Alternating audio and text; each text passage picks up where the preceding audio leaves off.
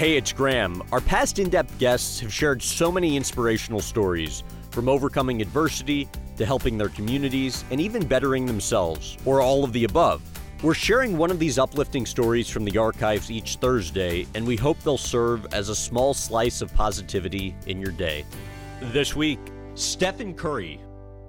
You can read about it, you can see pictures, you can watch what's on the television, but until you're actually there, you're incapable of fully appreciating both the beauty of the continent and just the also dire poverty that's there. Your wife said that 2013 Tanzania trip really changed you.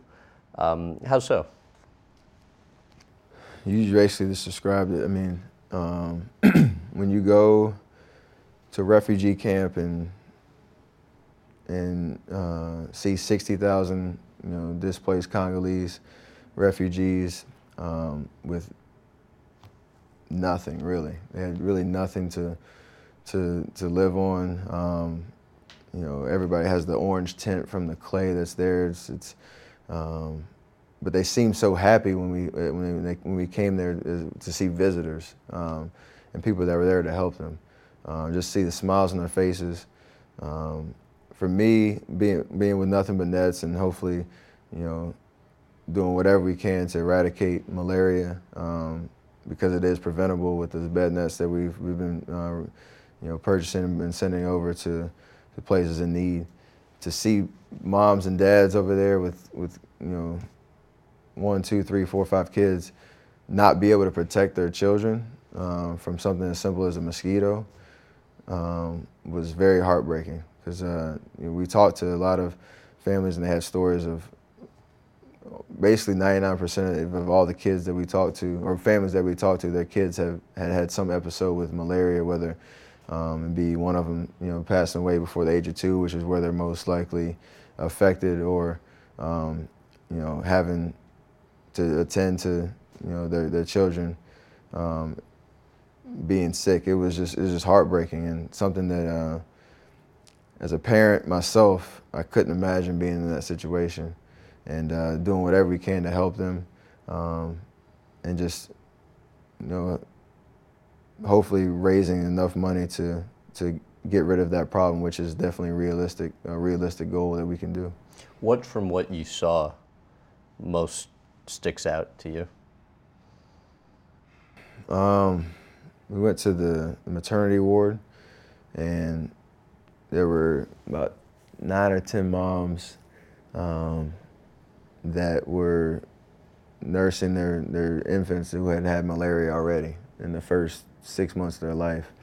And it seemed, they're almost helpless to a certain extent, because the facilities there were not what they should be for to help that situation. They didn't have the supplies, they didn't have all the things that they needed, and you walk by that maternity ward, you see those sick children, and you look on the wall, and there's a big poster that they keep with stats of all the diseases that they're dealing with on a daily basis, and you see malaria and see how many children have died just in that refugee camp alone. That's something that you never want to see, and that image it sticks with me pretty heavily. Knowing that with a couple more nets and a couple more people there to help, we could hopefully take that number way down and have these kids survive. One of the guys at the camp that played basketball the best gave a note to you at the end. Do you remember what the note said? One of them wanted to have an email chain and wanted me to be basically his pen pal. He gave me his email. I actually still email him about once every month or so. Oh, really? And he was actually really good. He could play. They made a basketball court out of clay with chalk lines, and it was fun to see him just enjoy the game that's meant so much to me and my family, all the way in Tanzania, and then have that kid reach out to me and say, I just want to talk. He gave me a little trophy that they made. It had like two hands coming up like a jump ball with a basketball on top of it, which I still have in my house. So that was pretty special to watch them play and just try to showcase what they could do for me. I don't think they really knew who I was as a basketball player, but I'm just a visitor here to distribute some nets and help them out. Thanks for listening. We'll be back next week and every week sharing long-form interviews on Mondays and shorter, uplifting stories on Thursdays, and then trending clips on Fridays. We'd love to hear from you with ratings and reviews. Do you prefer the longer podcast episodes or our shorter ones? I'm excited to get your take. Thanks again.